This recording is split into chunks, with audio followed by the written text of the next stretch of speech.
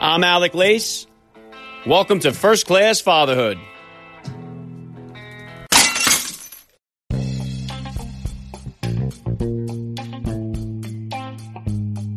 Welcome, everybody, to episode 419 of the podcast. I am happy, as always, to be here with you. Thank you for stopping by. If this is your first time listening to the podcast, please get over there and bang that subscribe button. You do not want to miss all the action that's coming your way right here on First Class Fatherhood. All right, dads. Today's guest on the podcast is Edgar Award-winning writer Andrew Klavan.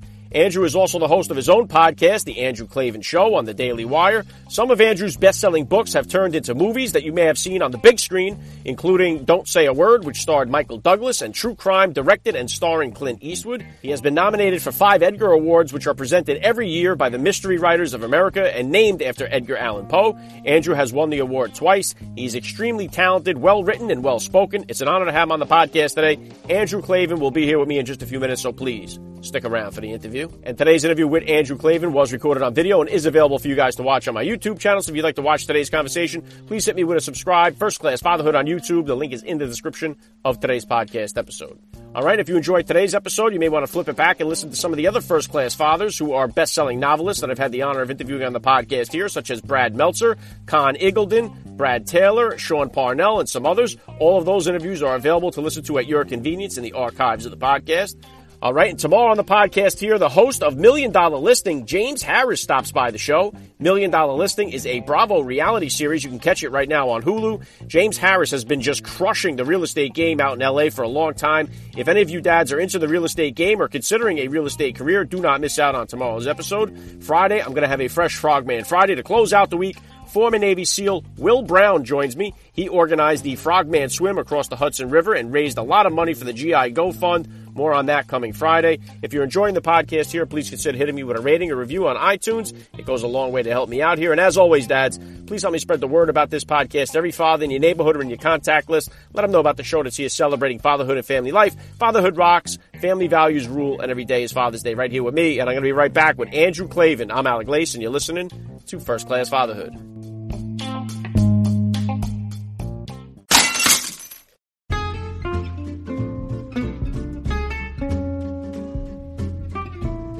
All right, dads, if we learned anything this last year, it's that building health and immunity is more important than ever, and that all begins with what you put on your plate.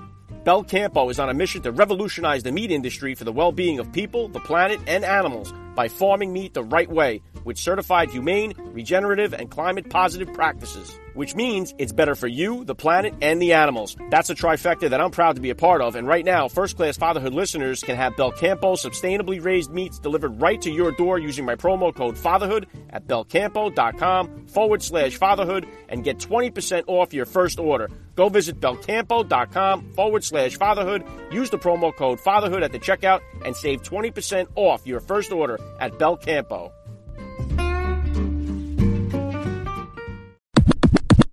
Joining me now, First Class Father, Andrew Klavan. Welcome to First Class Fatherhood. Thanks very much. Nice to be here. All right, let's start it like this. How many kids do you have, and how old are they? I have 2 kids. I'm sorry you asked me that because now I got to compute their ages, but I've got a son who's, I think he's 29, and my daughter would be about 37. Okay, very cool. Any grandkids yet or not yet? Yep, I've got 1 grandkid and 1 on the way. Awesome. Wow, yeah, congratulations on that. Thanks. If you could, please, Andrew, just take a minute here to hit my listeners with a little bit about your background and what you do. Well, I've been a novelist most of my life, a crime novelist. I've written a lot of, crime and suspense novels. I was award-winning. They were made into movies. I had a great time. I still do that, and it's still very important to my life, but I've also become a political commentator, and I have a show on the Daily Wire, The Andrew Klavan Show. Yeah, wow, very cool. What a successful career you've had here now. About how old were you then? You don't have to do the math here, but about how old were you when you first became a dad, and how did becoming a father kind of change your perspective on life? Well, it changed everything. I was about 28, I would say, and I always compared it to having a curtain open up. You know, in the theater, you sometimes have a background that's painted on, and sometimes that background will open up and you'll realize there's a much bigger stage behind it. And that's what it was like for me having kids. It was as if I suddenly realized I had been living in 2 dimensions, and suddenly I was living in the real world in 3 dimensions. And I mean that in every way. I mean, my joys were more joyful, my sorrows were more sorrowful, my worries certainly were greater, but also my hopes and and dreams about the future. I was invested in the future all of a sudden. And I got to know, you not only get to know your children, but you get to know yourself. You get to know yourself in time. You see yourself aging. You see yourself growing. And you see things that, how can I put this? Things that didn't matter come into perspective in ways you didn't expect. So a lot of people talk about the fact that now you have all these responsibilities, and yes, that's true, but the responsibilities are so organic that what you're really finding is part of yourself that you didn't know was there. It was an amazing experience, as great as advertised, as far as I was concerned. Yeah, very well said, Andrew. And it's been the same for me. I have 4 kids myself, and that's why I'm on here trying so much to encourage the young men that fatherhood is something to embrace, because we have this terrible underlying feeling from the young men today that fatherhood and family life is something that they want to avoid and not something that they want to embrace. And I hear it. I drive Uber on the weekends, and I hear it all the time from the young men. When I tell them I have 4 kids, they look at me like I got 4 heads, and they think like it's the last thing in the world they would want to do. So it's like important for me to try to turn that narrative around. And jumping into that, what would you say then were the most, what were the top values that you had hoped to instill in your kids as they grew up? Well, I think I would hope that they got from me, honesty and integrity. I really never cared what my kids did for a living, how they lived their lives, but I did want them to be honest, and I did want them to have integrity. I hear too often people saying, keep your head down, don't rock the boat. Don't take the penalty, just get by. And I never wanted my kids to live like that. I don't live like that, and I don't think that's a happy, joyful, or full way to live. So I wanted my kids to know that they had the right to be who they are in the world, and to do that as long as they did that with honesty and authenticity. That really mattered to me. And I think, luckily, from their mother, they got all the tenderness and generosity that you would expect to come from a terrific woman. And so I think I'm really thrilled with the way they came out. Yeah, and when you say that there, the 2-parent households is another thing I focus on a lot on the podcast here. We got a real fatherless crisis going on in our country, and the results have been just devastating. We can look all across the country and see, whenever I see these riots and these looting, to me, I don't see a police problem. I always see a parenting problem, and I think a lot of that comes from not having that balance of a mother and a father in the household growing up. And I've just been seeing that, all throughout this election cycle, especially here. We can just see it. Why do you think, in your opinion, do we have this fatherless crisis, the family units breaking down, and how in the world could we get it fixed and stable and back to our strong family units again? Well, first of all, let me just tell you, I completely agree with you about this. I mean, as a crime writer doing research, I've been in a lot of prisons, and you can go down one cell after another, and sometimes, people with certain political agendas will say, well, they're all one color, or they're all one race, or something like this. And what I always saw was fatherless child, every single one of them. The people in prison are almost all of them fatherless sons. And so this is a tremendous crisis. And I think it's part of a larger crisis. I actually think it's one of the worst symptoms of a disease that has infected the modern mind, which, let's call it the disease of materialism. The idea that all we are these meat puppets with chemistry sets inside, that we have no spiritual values, that there's no moral world that we can discover through wisdom and through exploration and through thinking and through life experience. That we're just these pieces of meat kind of floating from the cradle to the grave. And when you think about that, if you think about children like that, children cost you money. They're not, it's not like the old days where they take over the farm or take over your business. They're largely an economic outlay. The only thing that you're receiving from them are spiritual benefits, and you have the spiritual benefit of bringing new spirits into the world and helping to shape those spirits as they were meant to be. But if you don't look at the world like that, if you just look at the world as a series of pleasures and pains, if you just look at the world as a place where the greatest thing you can do is succeed in your career, make a lot of money, be comfortable, have a lot of sex, why would you have kids? Why would you, commit yourself to one woman for life? Why would you commit yourself to a marriage which might have difficulties that you have to navigate through? It really is an entire attitude that in some ways is an evil side effect of a good thing, which is the rise of science and medication. And science has done such a great job in manipulating the material world, in manipulating our health and manipulating our conveniences and giving us more convenience, that the underlying ethos of materialism, that there's nothing else there but our material comfort, our material good, our wealth, our comfort, and our health, that's all there is to life, I think has been very, very destructive. And so, I don't want to bang the drum for religion, but I think at least a spiritual life, a spiritual approach to life really changes the way you look at things. It changes the way you look at women. It changes the way you look at family. It changes the way you look at children, and it puts them very much at the center of your heart and at the center of the business of being a human being. And so I think we've just got to stop talking as if everything was stuff. As if stuff was all that mattered. We have to start talking to one another as if we're immortal souls, because that's what I think we are.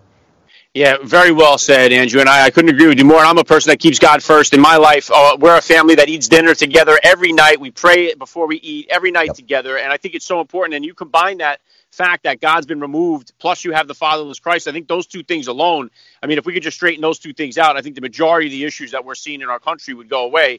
And unfortunately, a lot of this seems to be tied to this, whatever it is, this affection with socialism that we're seeing. And it's very, very dangerous to see how many people have embraced this type of ideology. And I don't know, obviously, I think it's coming from a lot of the school system, but I think this goes along with the breaking down of the nuclear family. I think that's right up there. We see Black Lives Matter. They've had that as a part of their open mission statement, was to just destroy the nuclear family unit. And I don't see how, and amongst the black population, the fatherless crisis is something like 73%. So the worst thing that could happen in the community would be to further destroy the nuclear family units. And I think that's directly tied to socialism. So how can we kind of market this way that that's not the right way to go? And, free market capitalism, individualship, freedom, liberty, and all that stuff is the way to go. Well, once again, you're talking about spiritual values. Liberty is a spiritual value. What socialism says is that everything comes down to material, and if you and I have the exact same amount of money, then somehow we're equal. Now, you and I already know we're equal. We know we're equal in the sight of God. We know we're equal in our rights. We know we're equal in our dignity and the way the law should treat us. We're going to take different paths in life, and we're going to do different things, and we're not going to measure our equality by the amount of stuff we have. I don't compare myself to people with more stuff or less stuff than me. I'm trying to do what God made me to do. That's my whole point and purpose in life. If you're not thinking like that, if all you're thinking about is stuff, then socialism starts to make a lot of sense. I always tell people, I speak in colleges and places like that, and I'll say, if you think about socialism for a minute, it's a system where you go out and work, and then someone else decides how to spend your money. And I said, we already had a system like that down south back before the Civil War.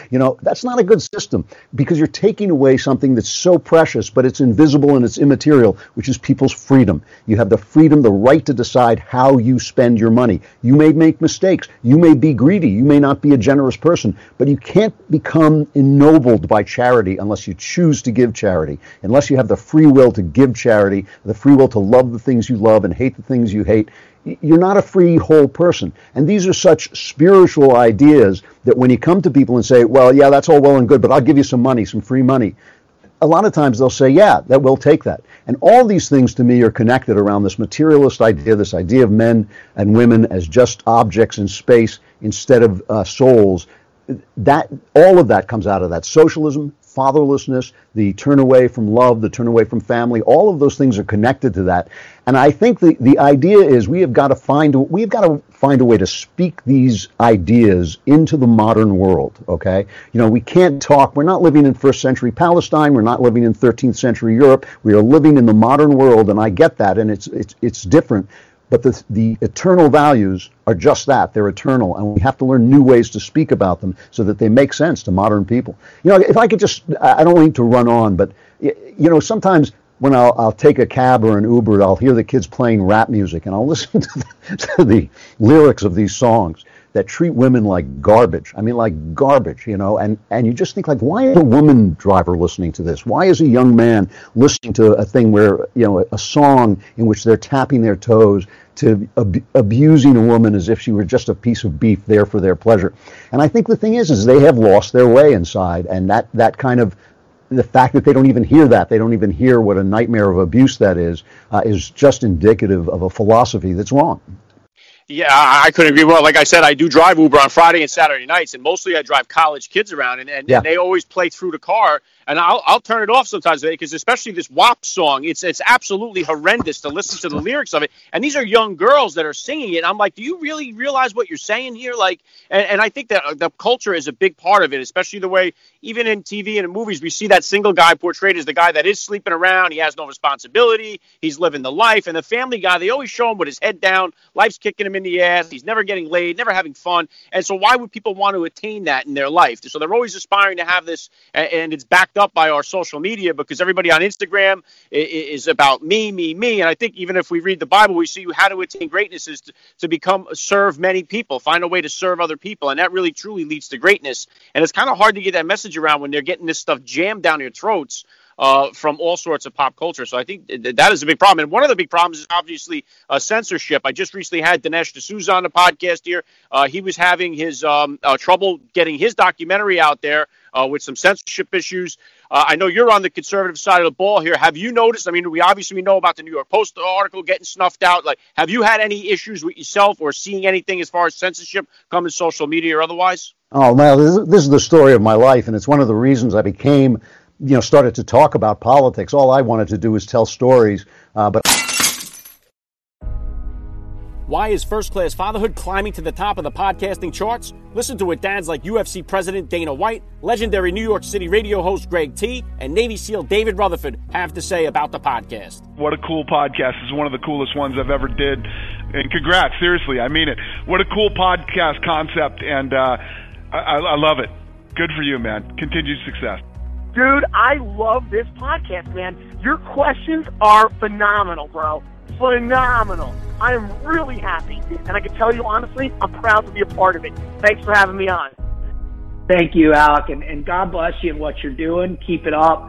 I think the compiling this many fathers and this much great information is going to be invaluable in so many ways. So I wish you all the best, brother. So let's go, dads. We are not babysitters. We are fathers. And we're not just fathers. We are first-class fathers. Subscribe to First Class Fatherhood today.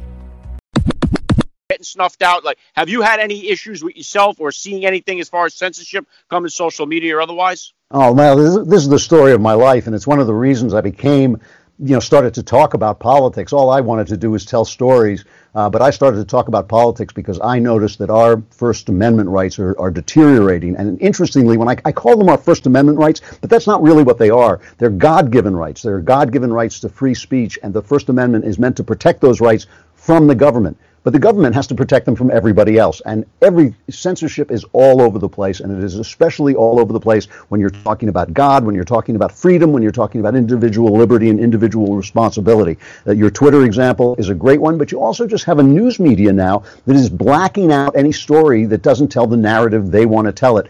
I worked in Hollywood. I had a successful career in Hollywood. I'm good at telling stories. I was a good person for them to call up when they needed certain kinds of stories told. When I started speaking out politically, my Hollywood career ended pretty much like that. I mean, my phone stopped ringing almost instantaneously.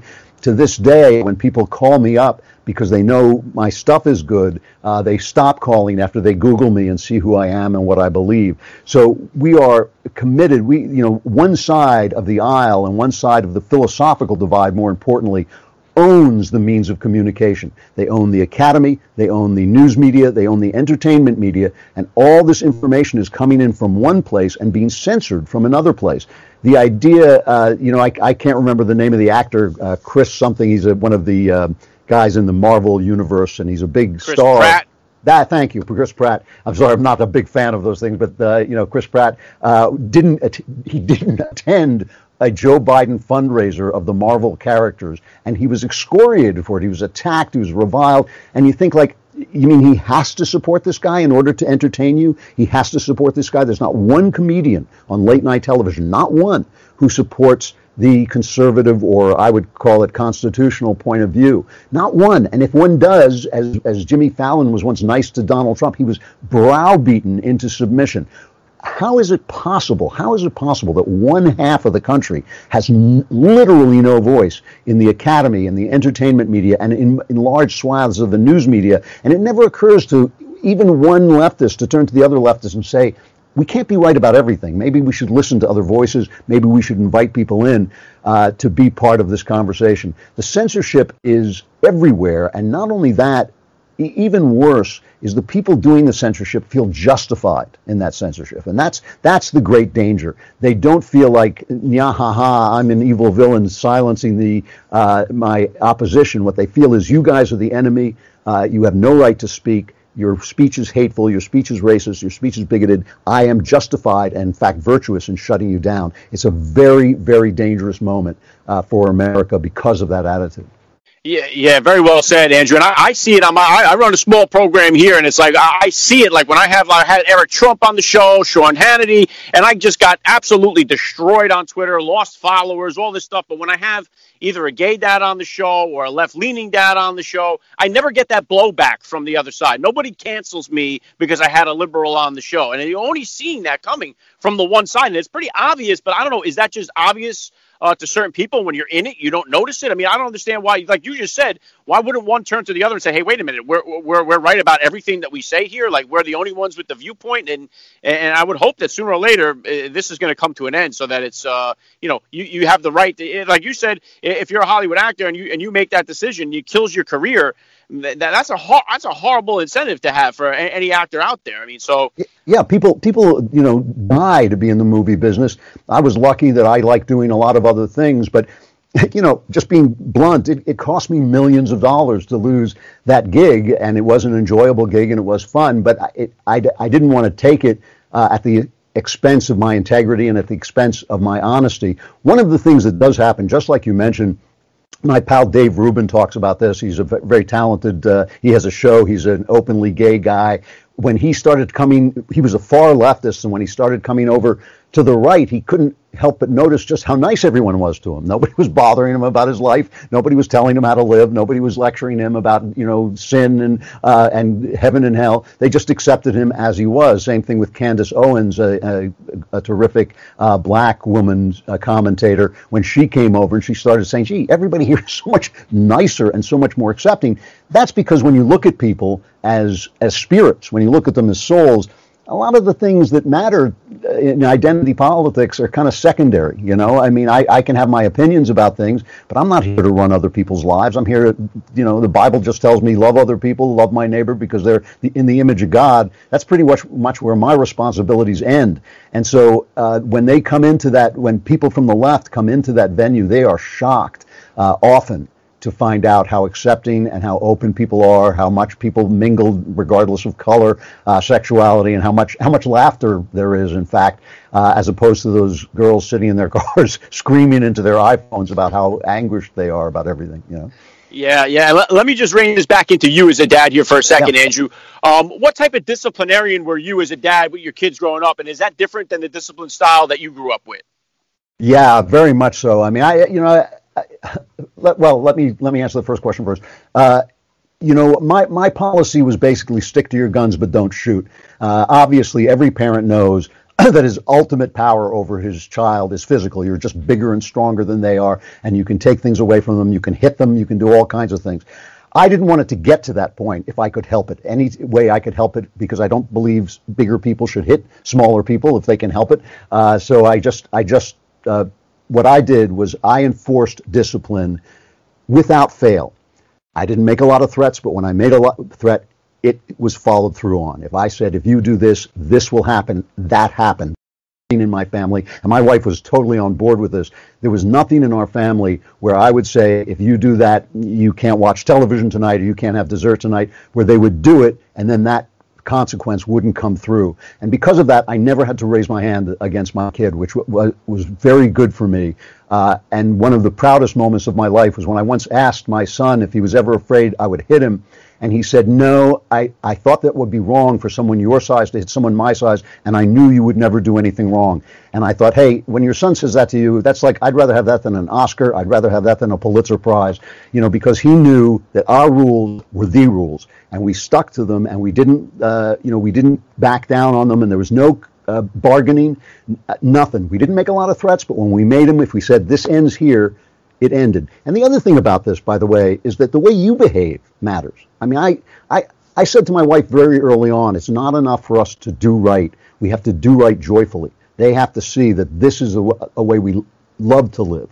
And in doing that, it was really helpful, because if in the very rare occasions when I would say to one of my kids, I think you're doing something that's not quite right, their faces would fall, because they knew that was the way I lived. They knew it was a source of joy in our family. And so they would just say, they would just correct course. And that was great. Yeah, I didn't have a great relationship with my father. He hit me a lot. He didn't something about me just drove him nuts. I was stubborn, I guess, and I wanted to go my own way, and I just drove him crazy. He was not a bad man. He was a good man, but we just didn't get along. We never did. And it was really sad. And one of the things that was so important to me was to be a better father to my kids than he was to me. And I have to tell you, the day my daughter was born, my oldest child was born, I thought, that's too low a bar. I can actually do much better than that. And I'm really happy with the relationship we have, which continues into adulthood. And I think that discipline, again, the discipline was just consistency. That was the thing. As long as we were consistent, I never had to raise my hand. Sometimes I had to be scary. Sometimes I had to raise my voice, and I could be a very scary dad in those moments, but I never had to raise my hand. I was really happy about that. Yeah, good stuff. Yeah, and I'm right there with you. I grew up with parents. Alcohol really devastated my family. I'm a recovering alcoholic myself, and I think for my kids, I think the greatest gift I could give them is to be sober and give them the opportunity to see me having conquered my addictions and being able to see me live in a positive, more fulfilling life. So I think that's a good thing for them to see me living it, not just saying it. So I think hopefully that'll come around to them as they go through. My oldest is only 14, just started high school, so I'm just about to hit all them fun stages of driving and dating and all this other stuff. So I'm trying to prepare myself for it. I just wanted to ask you about what you do. You've obviously had a very successful writing career. The game of writing has changed completely here now. We know e-readers and audiobooks are very popular now and everything. What kind of advice do you have for parents out there that have kids that are interested in a writing career, becoming an author? Which way would you tell the parents to steer the kids? The first thing I would tell them is to teach your kids that you've got to learn the basics. This is the thing. I get letters every single day from people who want to be writers, and sometimes there's a grammatical error in the first sentence, and you think what if a carpenter showed up and he didn't know which end of the hammer to use? You have to learn to use language. So kids should learn. First of all, if kids don't read, they're probably not writers, so they should learn to read. They should read good things. They should read all kinds of things. They should read old stuff and not just the modern stuff. And they should learn the tools of the trade. But the one thing that's really interesting is, on the one hand, the old models of publishing and the movie business and all that, they've all kind of fallen apart and fractured. On the other hand, there's a lot more independent work out there that can be done, and a lot of ways to make that work successful. So recently, I wrote a trilogy of novels called Another Kingdom.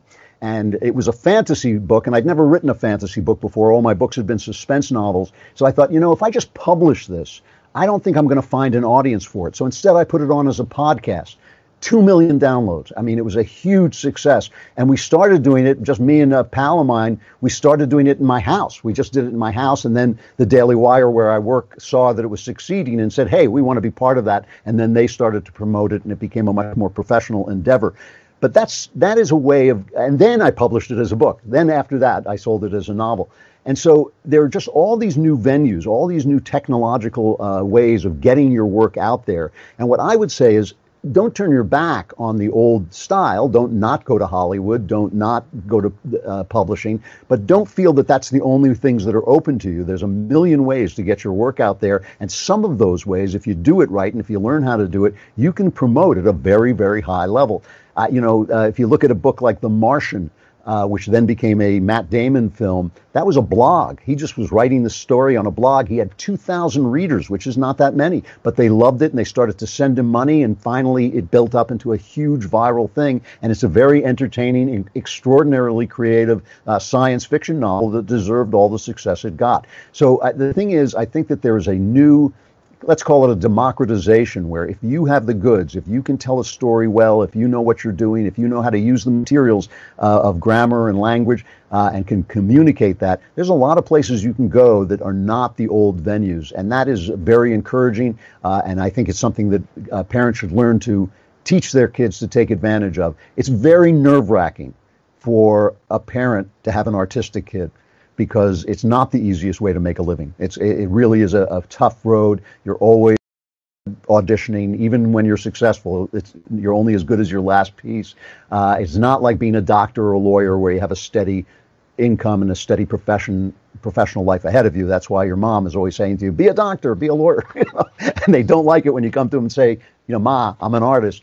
That's a tough one for them to take. But there's a lot of opportunity out there and a lot of new ways to do things, and I think that's exciting. Yeah, there's no doubt about that. Now, I'm just a ferocious reader myself. I try to read at least a book every week. I'm big on trying to get my kids to read. I think it's so important. And one of the things, I do like the old stuff, reading the old stuff, watching the old stuff, and listening to the old stuff. With all these advancements that we've had over the years here, there's nobody writing Shakespeare today. There's nobody playing Mozart today. There's nobody painting like it's crazy how we've had all these different things, but we don't see that type of evolution when it comes to the arts. It almost seems like the music we were talking about before, like it's going in a completely opposite direction. It does. Yeah. The culture's not in good shape. Hopefully we can turn that around. Well, what's that? You've had so much success here on what you've done. You got the show going right now. What kind of goals or plans you have for yourself for the future here? Well, there's two things I'd really like to do. I mean, one is I'd like to start writing more nonfiction. I've written a lot of nonfiction, but not as much in book form. And there are certain things that I have to say that I just don't think I can tell in stories. And so I'm hoping to get to do a lot more of that in the new year. I'm already working on stuff, and it's a really exciting thing to write my ideas down and the things I've learned and the things I've seen. I wrote a memoir of my conversion to Christianity called The Great Good Thing, and that's been very popular, and I really enjoyed doing that, and I'd like to go back and write more about spirituality and the way it interfaces with literature and the way we can understand the world better in a religious sense than we can in a materialist sense.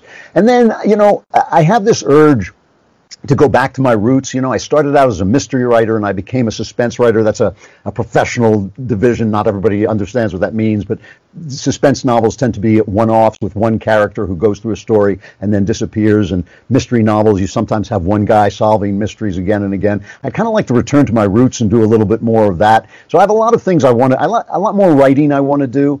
This has been an exciting period when I've been on camera and been talking stuff I never expected to be out there personally. Writers spend their time in a room by themselves. That's how I thought I was going to live my life. I'd like to get more back to that a little. I'd like to get back to that more a little bit. Being a public figure has been exciting, and I don't want to let it all go. But I'd like to draw back on that a little and move back into the writing room more. So that's what I'm really looking forward to.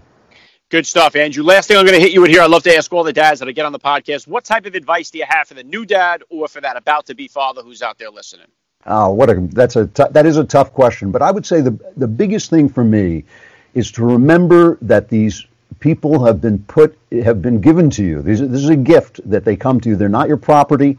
They're not there to live out your ambitions. They're not there to pay your debts. They're not there to avenge the wrongs that have been done for you. They're there to fulfill the object for which God made them, and that may be totally different than what you thought it was. You may want a kid who's an athlete. He may be an intellectual. You may want a kid, who wants to be a homemaker and a wife, and she may want some kind of big career. You don't know who God made them to be, and the trick to parenting is it's kind of like being a tunnel through which they pass that keeps them from going off to the side into dishonesty, into criminality, into self-abuse and self-destruction. You keep them from doing all those things, but you let them take the path that God made them to take. Every personality is a path, and I believe every personality is a path to God, and you got to let them take that path and not try to enforce.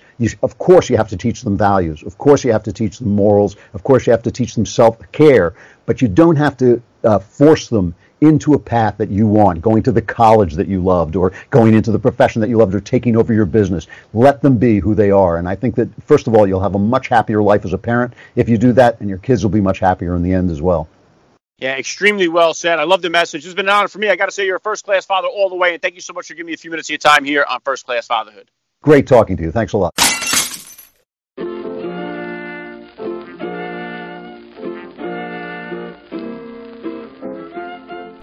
Back to wrap things up here on First Class Fatherhood. I got to give a special thank you once again to Andrew Clavin for giving me a few minutes of his time here. It was so cool. Please hit me up on Twitter, guys, or drop me that DM on Instagram. Let me know what you thought about today's episode. I always love to read your feedback. Lock it in. Still more action coming your way on the podcast here tomorrow. The host of $1 Million Listing on Bravo, James Harris, stops by. If any of you dads out there are interested in the real estate game, you've got to check out tomorrow's episode. James Harris has been crushing it out in L.A. for quite a long time. And Friday, of course, we're going to finish out the week strong with a Frogman Friday. Former Navy SEAL Will Brown will be stopping by the show. That's all I got for you guys today. I'm Alec Lays. Thank you for listening to First Class Fatherhood. Please remember, guys, we are not babysitters. We are fathers. And we're not just fathers. We are first-class fathers.